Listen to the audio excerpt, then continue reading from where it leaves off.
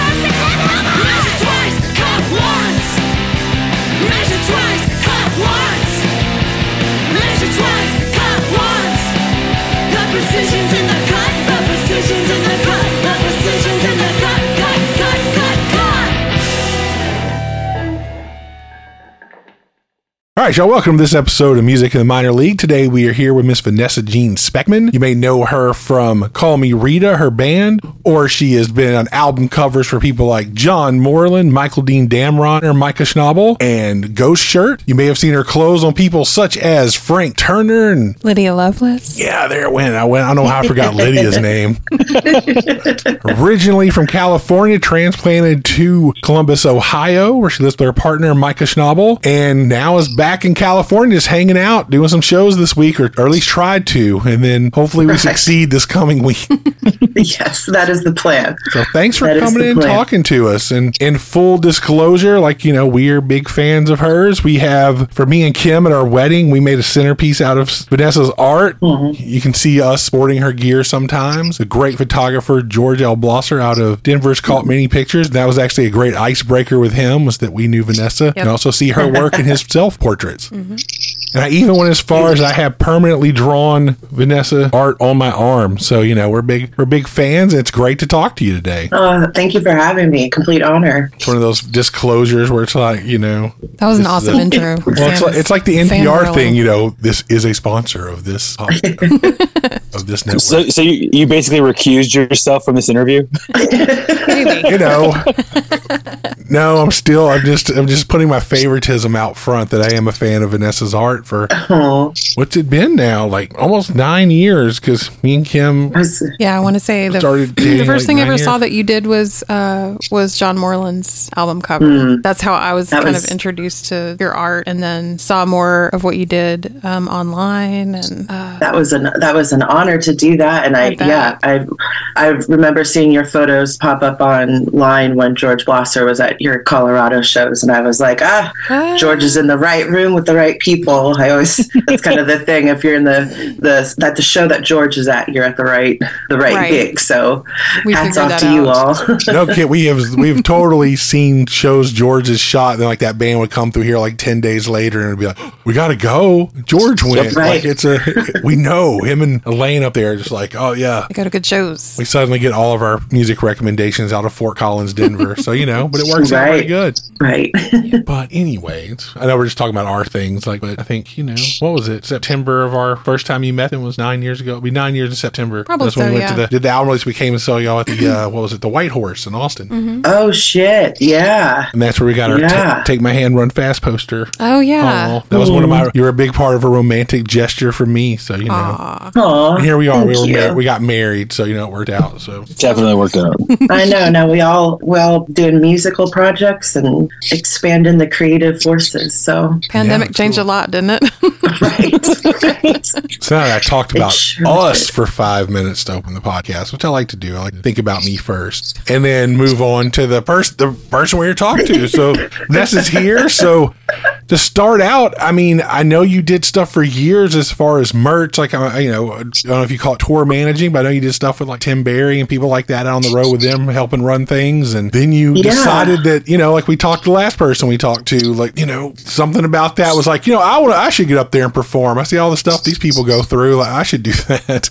Right. You sit and watch for long enough, I think, and then you're like, oh, I'm ready to put me in, coach. So yeah, I think my start into all of it was I was doing a zine called Lubricated Zine that was like 2008, 2009 was my heyday back then. And that's how I was introduced to a lot of different musical scenes outside of the Bay Area in California. That's like how I met Tim Barry and just a lot of people in the music scene from doing the zine. And I was booking a few shows at just a small dive bar here in San Jose called The Caravan. And so the zine was kind of my entrance into the music scene. I was doing photography. I had graduated with an art degree, so trying to find my place in it without being on a microphone. And then, like you said, Kim, a lot changed during the pandemic, and I got pretty angry and wanted to be loud about it. And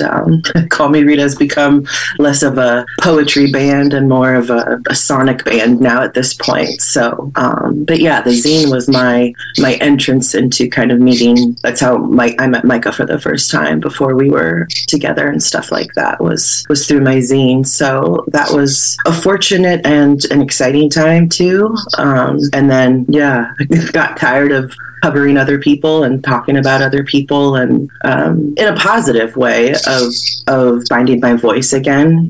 I think I wanted to get away from creating for myself, and so it was nice to get involved in community that way. But I also feel fortunate to have recognized, okay, it's time to come back and circle back to me and my work. So that's when I started doing visual art, like the text art and the shirts and figuring out how to tour as like a pop-up artist and kind of define myself that way. So kind of taking the long road of doing a lot of different things, but I feel fortunate for it. Sometimes, you're like, oh, I wish I had focused in more, but I think it has allowed me to do a lot of different things at the same time. So I think that works well. Oh, sorry, Hel. Oh, go ahead. Oh, you can talk over me? That's fine. I'm just the guy in the dungeon. It's cool.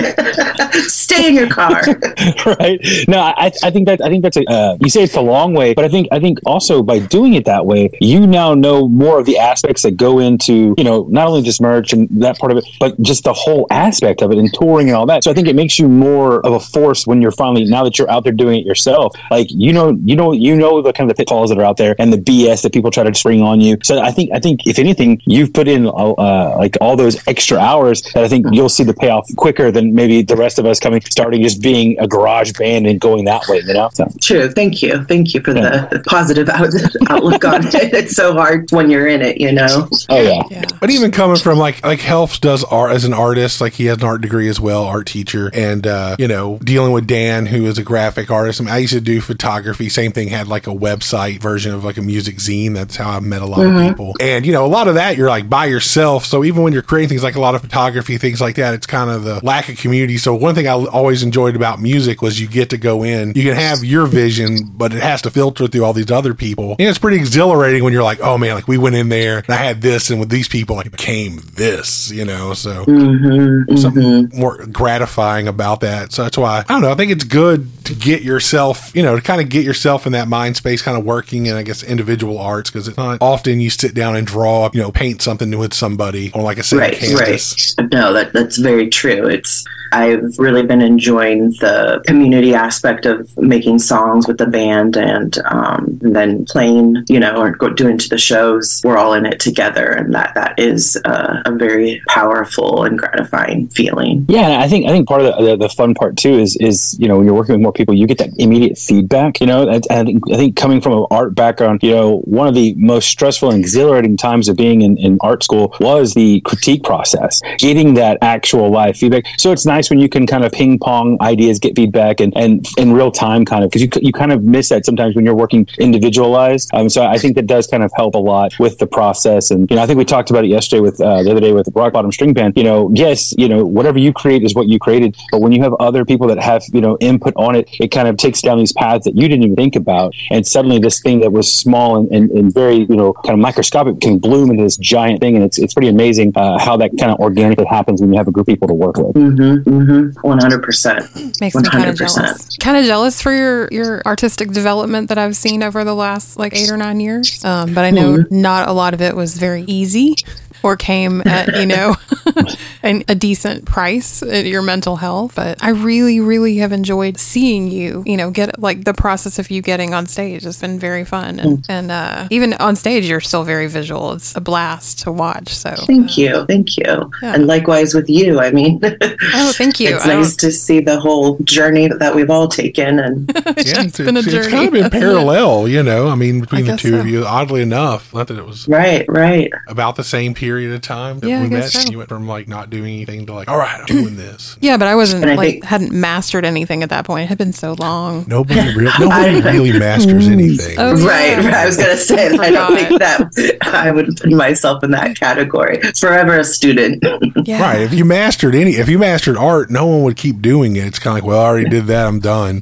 I forget that. Progressively, that's the beauty of it. I think that's what keeps it interesting for ourselves, is not putting ourselves in a box of just making textual art for t-shirts. It's like, okay, well, how can I get bigger and weirder with this? So I started painting on lace curtains and, trying to do stage backdrops. And then that boosted my confidence within my own writing. And then I was like, okay, Micah, let's get weird with this, So I think it goes back to being in like a safe, creative, supportive environment with yourself.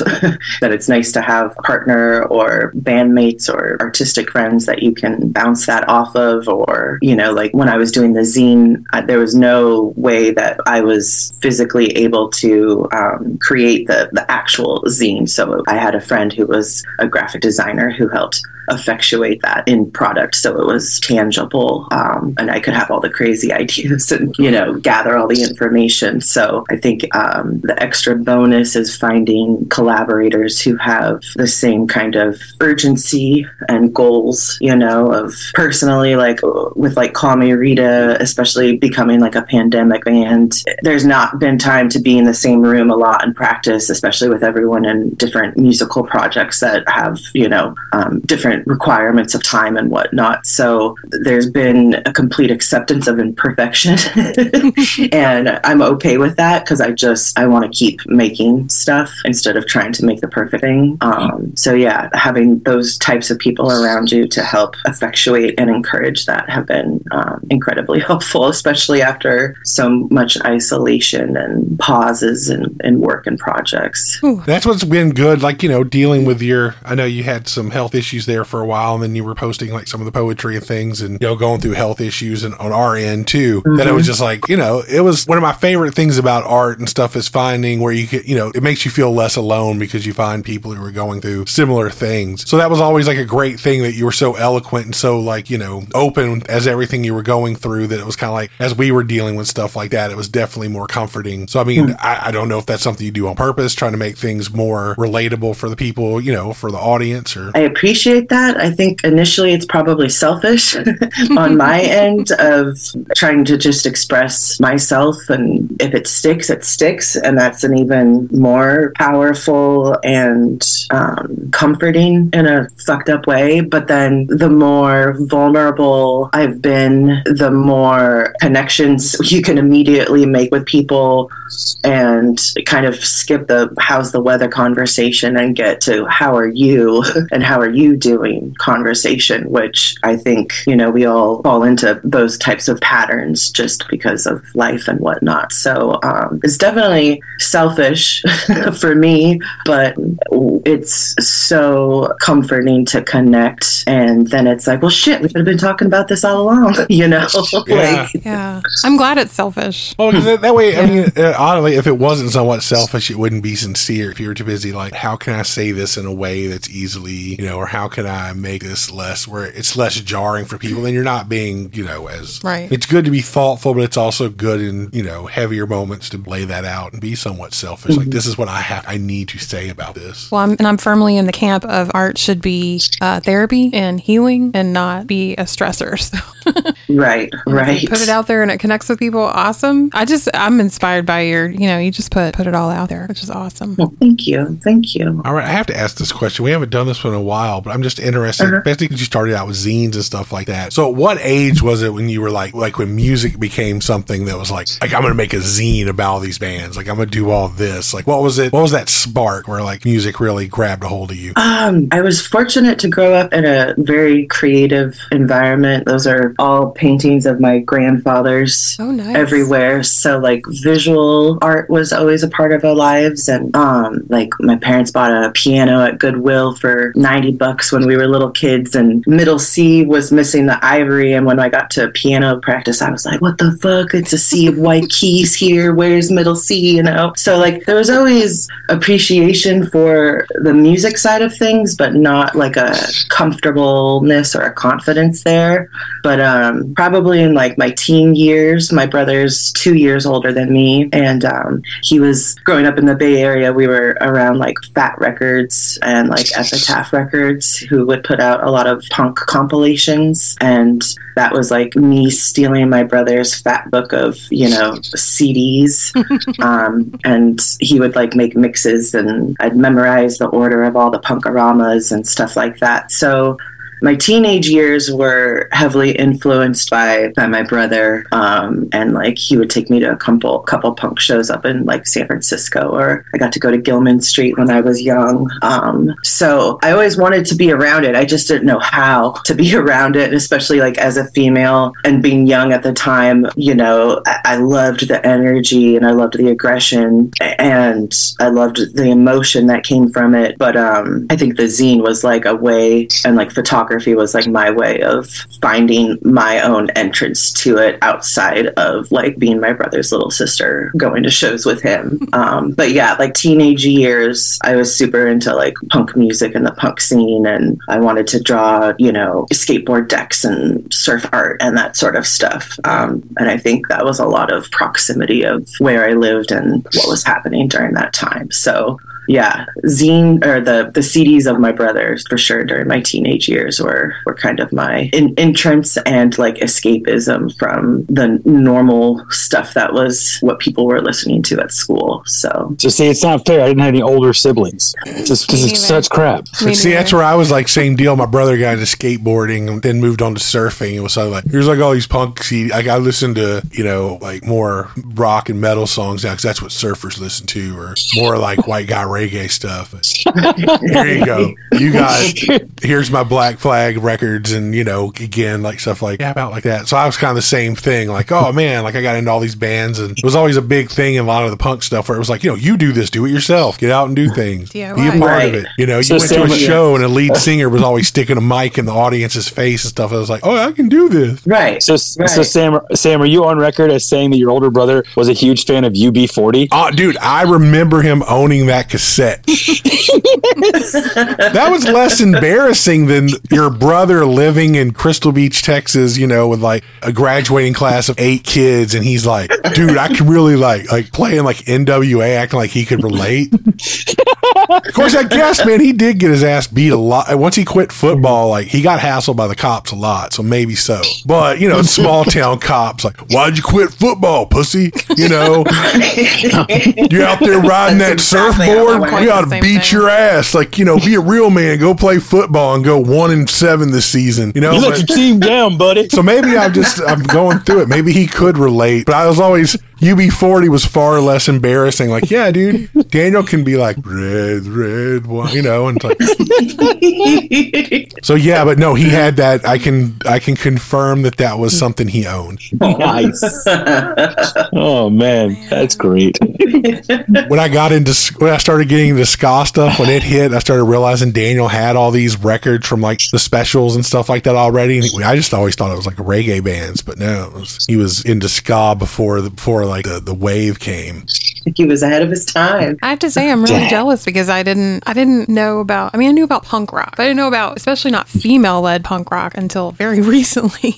So I just missed the train. Same here. I feel like I missed the train on all of it. I think like the Distillers were the only female-fronted band that I knew of at that time. Like I didn't know who Patti Smith was or Kim Gordon until I discovered it on my own, like in my 20s. Like 40s. That was not part of the lessons for sure. Right. Yeah, there were a lot. We were weird because in Houston we had a lot of female fronted, like Applicators and stuff like that. That were like female fronted punk bands. Yeah, it wasn't like something where we're all like, well, yeah, but there was like, we know like these 5 people that are like all female bands, and then everyone else like, dude, that like does not have, like, that's weird. It was like, oh, okay. I was always like, women got a lot to be angry about. I'd be up there screaming and throwing things too. Right. True. True. I mean, I was a young male. You know, anytime I was interested in someone and I was too scared to do anything, misogyny, turn to that, be that, make some shitty comment because I can't handle my own emotions. So, I'm just saying, most boys do that. Like, well, girls are stupid and they can't do anything. And leave me alone. I'm going home. Play video games. Boys are taught in the South. Is this music in the minor league or men in the minor league? Jeez. No, I'm just saying. It's like, it's pointing out that, a lot of these bands, it's like, it was always kind of an odd thing because they're having to deal with that shit, man. It's like, get up there and be angry and lay it out. Because, as I got older and more comfortable with me and my emotions, it's like, man, like, I'd be really pissed off having to deal with past me. Like, but I guess, I don't know. Stop making I think a lot has just changed, I mean, even really, myself. And the culture around us has changed in the last 20 years in just an immeasurable way, but still angry. Still love to hear the ladies yell about the things that make them angry. Makes me happy. And sadly, it hasn't changed a lot over the years. No, not much. Yeah, very true. What were we discussing? We were discussing, basic misogyny. I watched the Brooke Shields documentaries. I'm way behind on all that stuff, but I kind of started it and stopped it, and then I started discussing it with Sam, and I was just like, but that kind of stuff doesn't happen anymore. And he looks at me, he's like, doesn't it? And I was like, oh, God damn it, every day. Yeah, it does. Right. To children, basically, all the time. And I'm so glad I don't have children. I'm so because I would feel this. Agreed. I would have way more of a panic disorder than I have if I had children that I had to worry about navigating these systems. It's crazy. Okay. Right. Off the soap. No, you're 100% correct. It's overwhelming, and the access to like constant information. Obviously, I think like speaking for myself, I think like as a millennial, I'm 40, the anxiety and depression has also totally been cranked up, with the pocket information and all of that, and exactly. It's hard to navigate as an adult, so I couldn't imagine as a kid. Exactly. I can't. And as an adult, everything you're frustrated with, you've sort of learned to navigate, but every day you learn about something that's just like will knock you to your knees, and you're like, well, how am I supposed to? Yeah, pandemic really brought it out for a lot of us, I think. Oh yeah. So, you watched a lot more. You got to be a viewer more. You got to see a lot of stuff that was happening. Of course, a lot of stuff too. It's what's distilled for us for ratings too, because break it down. True. Being a pseudo librarian, it's like pseudo. You go through stats and things because you're bored. You're going through these things like things are really some of the most like peaceful, nonviolent in the U.S. at least. But you turn on the TV, it's like everyone's killing everybody at every moment, and it's just right. It's just you can't even if you know the reality of the situation, you see the sensationalized version. It's just like this is a 24-hour news cycle. Yeah, and you start get almost like hyperventilating. It's like, dude, things are oh god, everything's. How do I disconnect from that? Except for mass shootings. Mass shootings are like the highest they've ever been, never will probably. But everything else is not that bad. Not as bad as the news would have you think. Just a mass shooting. You're as long as you're not in a group, you're doing pretty good.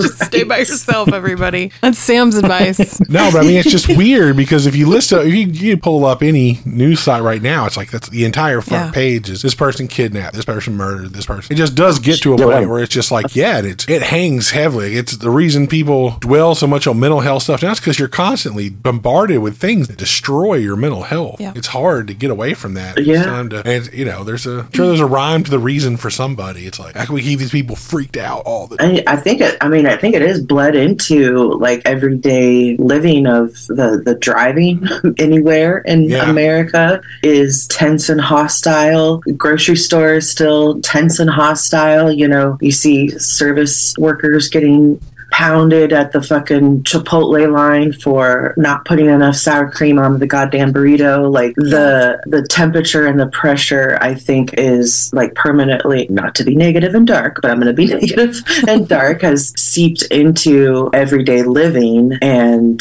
while there are simultaneously multiple genocides going on and colonization, and I think for us personally, like my conversations with Micah and stuff, that's the reality of the future of the societal contract is broken, and I think that is starting to be felt by us pedestrians, that World War III doesn't have to look like World War II when it's, at a time like happening to us. You know what I mean? Yep. Yeah, I think a lot of it too is as our generation, late Gen Xers and millennials, we're starting to feel that guilt that we know that the next generations, we're giving them a screwed up scenario. We're not leaving it in a better situation for them, and we're dealing with the guilt that comes with that, and also the frustration of knowing that it wasn't just us. The previous people, good God, boomers. No, I'm sorry, we keep harping on them, but Jesus, man, a lot of them were still in charge. Yeah, and they're making decisions that'll be far reaching past their lives, right? And it's like, and we look like the assholes because we're the adults in the room, right? Mm-hmm. And it's like, but no, I'm not the asshole. I'm still cool. Like I think it's fucked up that people don't want to take care of people, and we don't want to take care of our planet and all that stuff. And it really pisses you off because you're like, yes, I have to look at my kids and say, yeah, guys, sorry, you'll be voting soon enough. Hopefully you can salvage this. I don't know what you're going to get. Right. That was the shift from the we to me. It's like people came back and it was just like a lot of came back from World War II and was just like, yeah, I give my kid everything they could, which is good, to care. But it's that whole think about yourself when you start thinking about us, not everybody else. Forget what society goes. Get yours. hours, you know? Yeah. I mean, think about when we were in college stuff. Get rich or die trying. Like, that's what's on the thing. That's what's on the radio. And it's like, dude, that is like the antithesis of what we need to be as a people. But there's a reason that's on the radio, because it sold a lot of stuff and made people go out and buy a lot of things and fed the corporate machine. And then when it comes time to this, where people are literally throwing plates of hot food because they don't like the way it came out at someone making $7 an hour. Yeah. Right. Rather than being like, it's a fucking travesty that you're only making $7 an hour, you know, to make me food that I'm paying $10 for. Right. You have to work 2 hours for that.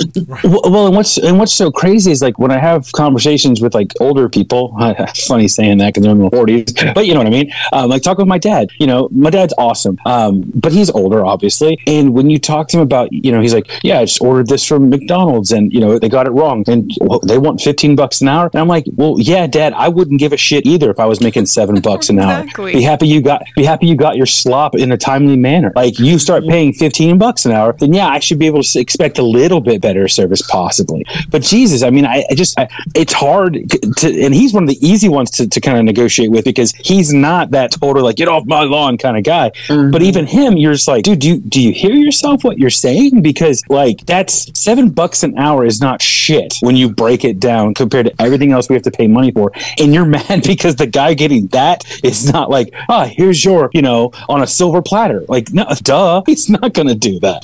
I am so glad that's your dad. And I don't have that, but I'm glad I have that perspective from other people. But yeah, it's totally frustrating that they can't see like the huge change that has happened in their lifetime. And they're still operating somewhere in the 70s or the 80s. Well, and I think it's because they had it okay. Like it was decent for them, right? Yeah. They could go buy a car for a reasonable amount. They could go buy a house, like, you know, their first house. Like we can't do that. Yeah, I've been in my career for almost 20 years and I'm still in the same house that my wife and I bought 17 years ago. Like, and I'm thinking we're probably not ever going to move. But, you know, my parents, they could have moved 3 or 4 times at that point just because they had more mobility because of their wages carried more. Wow, this podcast is going down a really weird... went like a...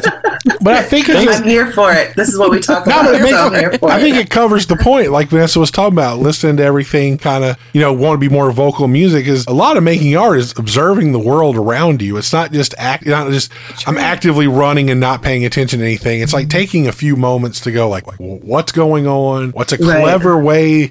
What's kind of a subversive way to talk about it where people will listen to it and be like, yeah, I like that. And then one day they go, wait a minute, like, what's she talking about? Right. It's a powerful way to deliver experiences. And personally, like, I don't want to hear like love songs or anything right now. Like, there's way too much to be going on that I want to hear those experiences. I want those voices amplified. I'm finding pleasure in learning about other parts of the world through music and through their storytelling and their, you know, narrations of things. So to me, that's the most palatable way right now to like have difficult conversations with those that we don't relate with, you know, because you could sit until you're blue in the face, but sometimes when you have like a personal artistic experience of like listening to a song or watching a show or reading a new book, like it's less I'm lost for words here, but it's less offensive, so the person doesn't have to be defensive. They could be more open to receiving and sitting with that, and they don't have to lay their opinion on it right away. So I think now more than ever, those are the songs and stories that I want to be listening to and reading. I'm an old person on TikTok right now trying to figure it out, and there's a Sudanese woman who is a rapper and like has just blown my mind, not only by her creative brilliance, but she's laying out facts and information about the reality of what's going on in Sudan, and I am learning more things than I learned in my college career, you know, like, and that's on social media, and that's really fucking cool, and that's super accessible, and hopefully maybe if I share that, someone goes and listens to her and like, oh shit, there is a genocide going on in Sudan, and you can back it up and start to learn and take those things in instead of being another opinionated person on the internet, you know, that is, my McDonald's was cold and I'm pissed off about it because it is fucking overpriced, and, you know, there's a reason for all of those things. is, and now we can start to maybe see it through the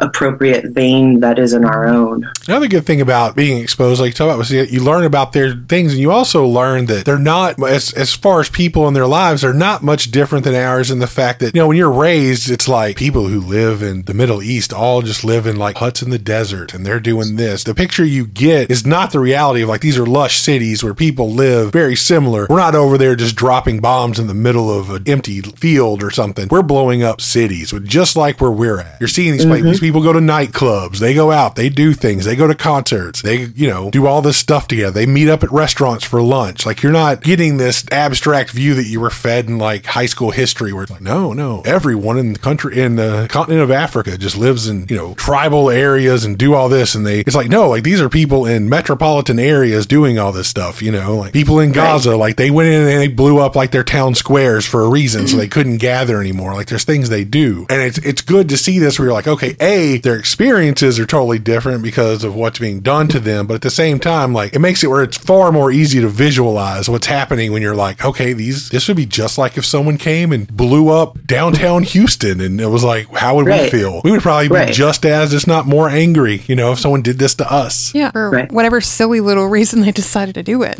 Right. So angry. But I mean, it's good. It's one of the good things that the young people are seeing through like the perpetuation of, because they use, being around young people, like they use social media a different way than we do, even our 30s and 40s. True. It's like, we're like absorbed. We're talking to people in we're having active conversations with people in other countries and people in other, parts of the world via, again, TikTok, things like that, via even stuff like Instagram and things like they're actually communicating with each other and doing things. So it kind of makes the world smaller in a positive way where we're still just like, what could I bitch about today on the internet? Yeah. Right. What has happened to me? Right. That's a beautiful part of, especially for art for me, is like, say again, it was a way growing up in a very isolated area like coastal Texas where there was nothing around. I had to take like a 35-minute boat ride to get to like, solid land. It was the one place growing up where it was like, okay, people in California, people in New York, people in Minnesota or wherever are experiencing a lot of the same feelings that I am. So I'm not just some weirdo out in the middle of nowhere bumpkin guy who, has had some, there's a certain bit of shame if you feel like I'm the only person who's dealing with this. Like, there's something wrong with me. It's like, okay, everybody feels this. Right. Which circles us all the way back around to, kind of like what you're saying, getting up there and talking about your reality. As, you may feel like it's somewhat selfish, but at the same time, it pulls everybody in. It's like, okay, I'm not fucked up. Like, somebody else feels this way. Okay, good. And it's. I think that honesty is so invaluable right now because everything does feel like gaslighting and bullshit lies that we all agreed to be a part of, American society that no longer are in place or serve the whole of the people. So, I think that honesty is completely invaluable right now and is attractive to people because there's not that in the workplace. There's not that, in the political place. And I think a lot of relationships have suffered from the pandemic and isolation and feeling very, very alone during that time. So I think gathering for art, for songs, for creative expression is like a very, very powerful tool that I hope we start to get even more back to, because I know shows and numbers and money isn't there for people to be out and be as social as we were before the pandemic. So I think that's like where the revolution lies is is in that power and unity. And I think art and music are the front lines of that and able to bridge people together, Definitely. I know, at least in our community during the pandemic, that was one thing we heard over and over and over and over and over and over again was just, I can't wait to get back to that community, that space where we all gathered to witness art being, happening. And, we've been able to get back to it physically, but I don't know that we'll ever get back to it the way it was before. I think things have changed a lot.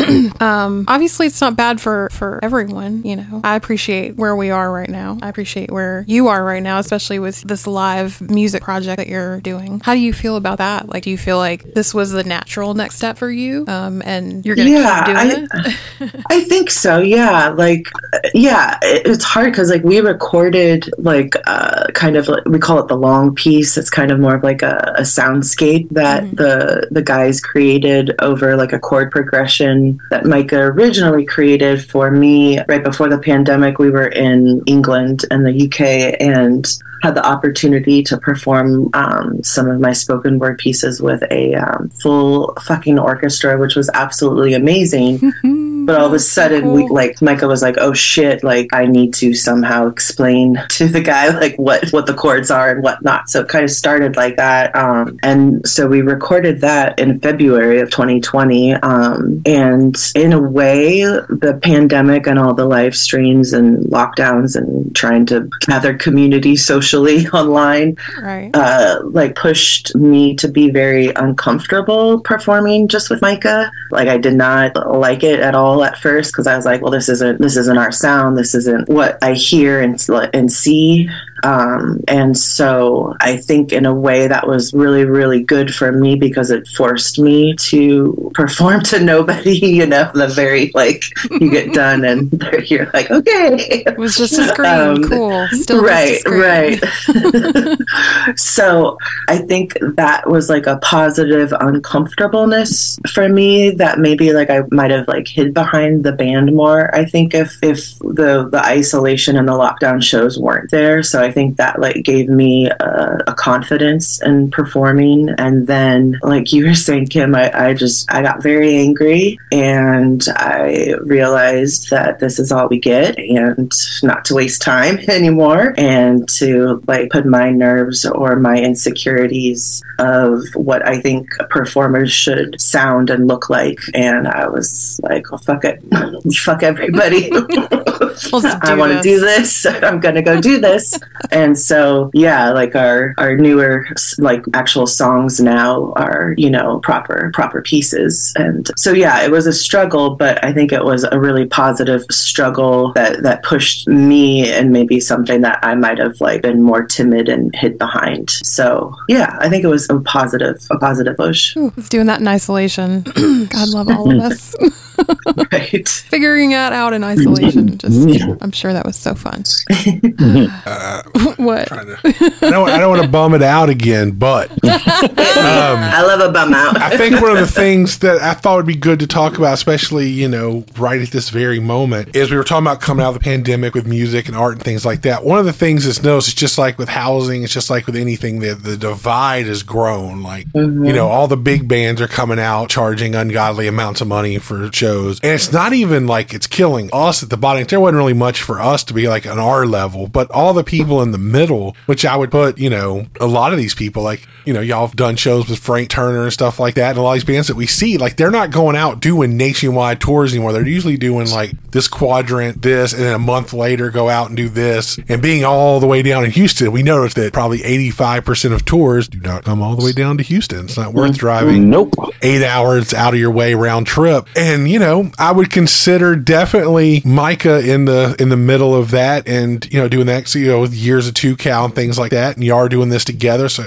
plant you firmly in the center. And after missing you basically just missed a week of work. Yeah. And it's kind of, I think it's good for people listening that, you know, aren't music people to realize like how catastrophic that can be in the current world, that, you know, there's no like, oh, well, I got sick and it doesn't matter. The club's going to send me my sick leave Money, you know. It's right. Like you're not there. It's like, well, you know, too bad for you. Right. So not just on that, but, you know, I think it'd be good to, you see it, you deal with it. It's like the financial hardship of anything going wrong these days, how that hits you, how that affects y'all. Yeah. I mean, it's paycheck to paycheck, you know, and you're the only one hustling for the paycheck, or who gives a shit if you do get paid, you know? So at our working class level, like a lot of, and I'm sure same with you all, a lot of your go-to promoters or go-to clubs aren't in existence, or we're experiencing a lot of like backup of, you know, bands higher up than us that are playing smaller clubs. So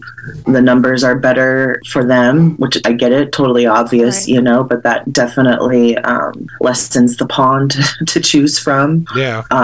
So like we're still trying to book out March, and it's Swiss cheese right now in terms of tours, you know, of like, well, shit, like maybe we'll have have to come home for 3 days and then pop back out to Pittsburgh. And when usually, maybe you can take like a hit and play Western Pennsylvania on a Monday just to get to Pittsburgh and still make a little something and at least play a show and try. So yeah, the booking takes the morale away right now for sure. And I was sick. Micah was fortunate and stayed healthy, and he was able to go on and do the shows and stuff. And but like we're a 2-person workforce, so that's 2 separate incomes of merch money and stuff like that. So yeah, it's impossible. Like especially coming out of the pandemic, we kept tours shorter just so it wasn't like, oh fuck, we're in Nebraska and we've got COVID and we have to cancel the rest of the shows and we're with our rental car and blah blah blah. So it's been a lot of decision making that you never thought were decisions you'd have to think about, and it's just exhausting. It takes away from, for me personally, it's taken the creative juice out of the room a lot of the times because I'm so focused on wearing my business side of the creative work. So that's been like a struggle and something I have to remind myself to like come back to being positively selfish and not being completely weighed down by that. But there's the reality of it. So it always comes back to fucking money, That's true. Yeah. But that's the downside. But it's good to, because I think a lot of people don't get to see that, the whole like, oh, well, these people just show up in my town and, it sucks only like 10 people were there, but man, it was great. I got to sit right up front and I got to do this or that, this happened or they got sick and it's just like, yeah, man, like this affects everybody like all the way through. Right. And yeah, we've dealt with that a lot with booking where it's like, I'm more crass. Like people are always like suddenly able to date out of their league and it's like, you're like, oh God, there's like a 75-person room pulling someone who used to play like a theater. And it's like, okay, cool. We can't, there's points where it's like some of the shows, like we can't compete with Tommy Stinson, it's like, right. Like, understand, like, hey, y'all have this night open. It's like, oh, they're okay. Yeah, no, I understand. They're doing some different booking now. I would book the Super Suckers over us too. I get it. Yeah. And I don't know about you all, but I mean, it's even like our normal numbers aren't there. Just with people have, as we age, we have more commitments and more responsibilities, and that tightens the purse strings and all understandable things, So I think like at the blue collar level that we're at, it's still a challenge to get like our normal go-to community out. So it's bumpy. We're definitely at like, if it's a roller coaster, we're on it down because it's like coming out of the pandemic, it was kind of so then like it hit this great. Probably last year, everyone's coming out, they're doing stuff. By this year, it was back to like, man, like I'm busy with work. I've got this. The kids are back doing everything. Like everything got back to, everyone said it wouldn't get back to normal, but it got pretty back to normal. Yep. It was like, I'm overextended. I was gonna come, but man, I sat down on the couch and I was like, I ain't getting back up. I'm so tired. And I was like, I understand. We get it. We totally get that too. We live next to a great music venue in Columbus. I'll look outside and I'll be like, there's still people out smoking. The band hasn't started yet, so I'm totally guilty of it. It happens, man. I mean, it's just, we see it even with stuff where it's like, we'll play shows like, well, we're in the, like at the Big Top or something. It's like, well, it's quiet over here, but over next door in the big room at the Continental, and you look in there, you're like, oh God. Like, there's like 18 people in there. Like, what is going on now? You drive home, it's like every club, like, where it normally has lines of people. It's like, there's no one here. Like, what happened today? It's like nice weather. It's just weird. Like, sometimes people are just like, tonight's not a night, we're all going out. Odd fall. Who knows? If I knew the formula, I would share it. I would broadcast it and make a QR code on a T-shirt for everybody. Right. Well, even Ohio, what the it's trick is. Like for us to hear text, like, as soon as football season starts, like, well, that's over. Yeah. What about Saturday night? Well, Saturday night's college football. Well, yeah, but Friday night, no, everybody's going to the local high school because people care. Right. But Ohio, OH, you got all that. You got Ohio. Right. It rules the school too. Oh, it's wild. Yeah. Columbus. Yeah. Good friend of mine from Youngstown. It was like going through an airport with them. Every time they would see each other across like any airport, they're both wearing their Ohio State or Brown stuff. OH! Like yelling like across it's like terminal. It's like, wow. It's like, okay, cool. I know. This is such a big deal. Fuck. Well, we're getting close to an hour in. We don't keep it too much longer. We're going to step it up a little bit. We're going to be more positive for a second. Health, you're up. All right. So this is final question time. So this is your chance to give us 3 to 5 bands or musicians that you feel people should know about or don't know enough about. They can be local, they can be mid-level, but just 3 to 5 bands that you really feel people should be listening to. Go for it. Okay. I'm pulling up my music list because I don't know how to pronounce the last name, but first one is Bob Vylan. I think he's gotten a little more popular, but he's out of the UK, and it's a 2-piece band, and they are everything that I want to hear and listen to right now. There's a Sudanese rapper, and her name is Nadine El-Rubi, Elroubi. I found her on TikTok and completely blew my mind. Nice. And I'll give a shout to my drummers band in Columbus, Ohio, Garbage Creek. They are just an amazing rock and roll garage band, and I think they make a really, really cool sound and are doing different stuff right now. So yeah, those have been kind of my 3 power rotations of like not well-known folks. Nice power rotation. Perfect. I like that. Yeah. That's one of my goals this week. It's to sit down and do playlists of everyone that people have mentioned. So that that's like, a good idea. We can share that because it's kind of like, but it's like, if you're like, here's a playlist, we'll add people every episode where you can go check them out. So Sam needs a project. Yeah. He does. Something to keep me from staring at my inbox. I feel like hip hop is really like where the storytelling is right now and where culture is. And obviously we all emulate Black culture, I think. And I think I've been really attracted to the storytelling and the honesty and like delivering it in joyful ways and complete ownership of that. So I think that's been an attractive sound to me right now as well. Right on. We'll give them a listen. Solid. All right. Yeah. And then to bring it home, is there anything else that, anything you want us to know about? You got anything new fixing to release or anything special going on outside? Gosh, I'm just going to get really weird in 2024. Throw everything at it. Try to do as much as we can. All of the musicians in our band right now, Todd and Jay are out with Lydia Lovelace right now. And our drummer Jason just played a show with Garbage Creek. So even though we're not always together, it makes me really, really happy that everyone is usually hustling, doing creative things. And I just can't wait to get in the room with them and keep doing this. So yeah, throwing it all at it this year. Hell yeah! All right. Yeah. Well, then on that note, see y'all next time. Bye. Thanks, friends. Bye. All right, y'all. That does it for episode 35 of Music in the Minor League. Man, we hope you enjoyed our conversation with Vanessa. It was great. We had so much fun sitting down and talking with her. We hope you'll check out Call Me Rita. Check out her art. Go buy something from her Etsy page, which will be linked in the episode description. Great stuff. We're big fans of her. We hope y'all will love her as much as we do, man. She's great. Before we go, real quick again, if you like what you hear, share the podcast with a friend. Get the word out. It's the best way for us to share and grow and get the word about all these artists out into the world. If you're an artist that wants to be interviewed by the show, hit us up on Instagram, DM us on Facebook, email us, anything, any way you get a hold of Brightwire or through the Music in the Minor League page. Hit us up. We'd love to talk to you. With all of that out of the way, we're going to leave you with this one. This song is called This Is a Stick Up. Another jam from Call Me Rita. Hope you enjoy it. See y'all next time. Later.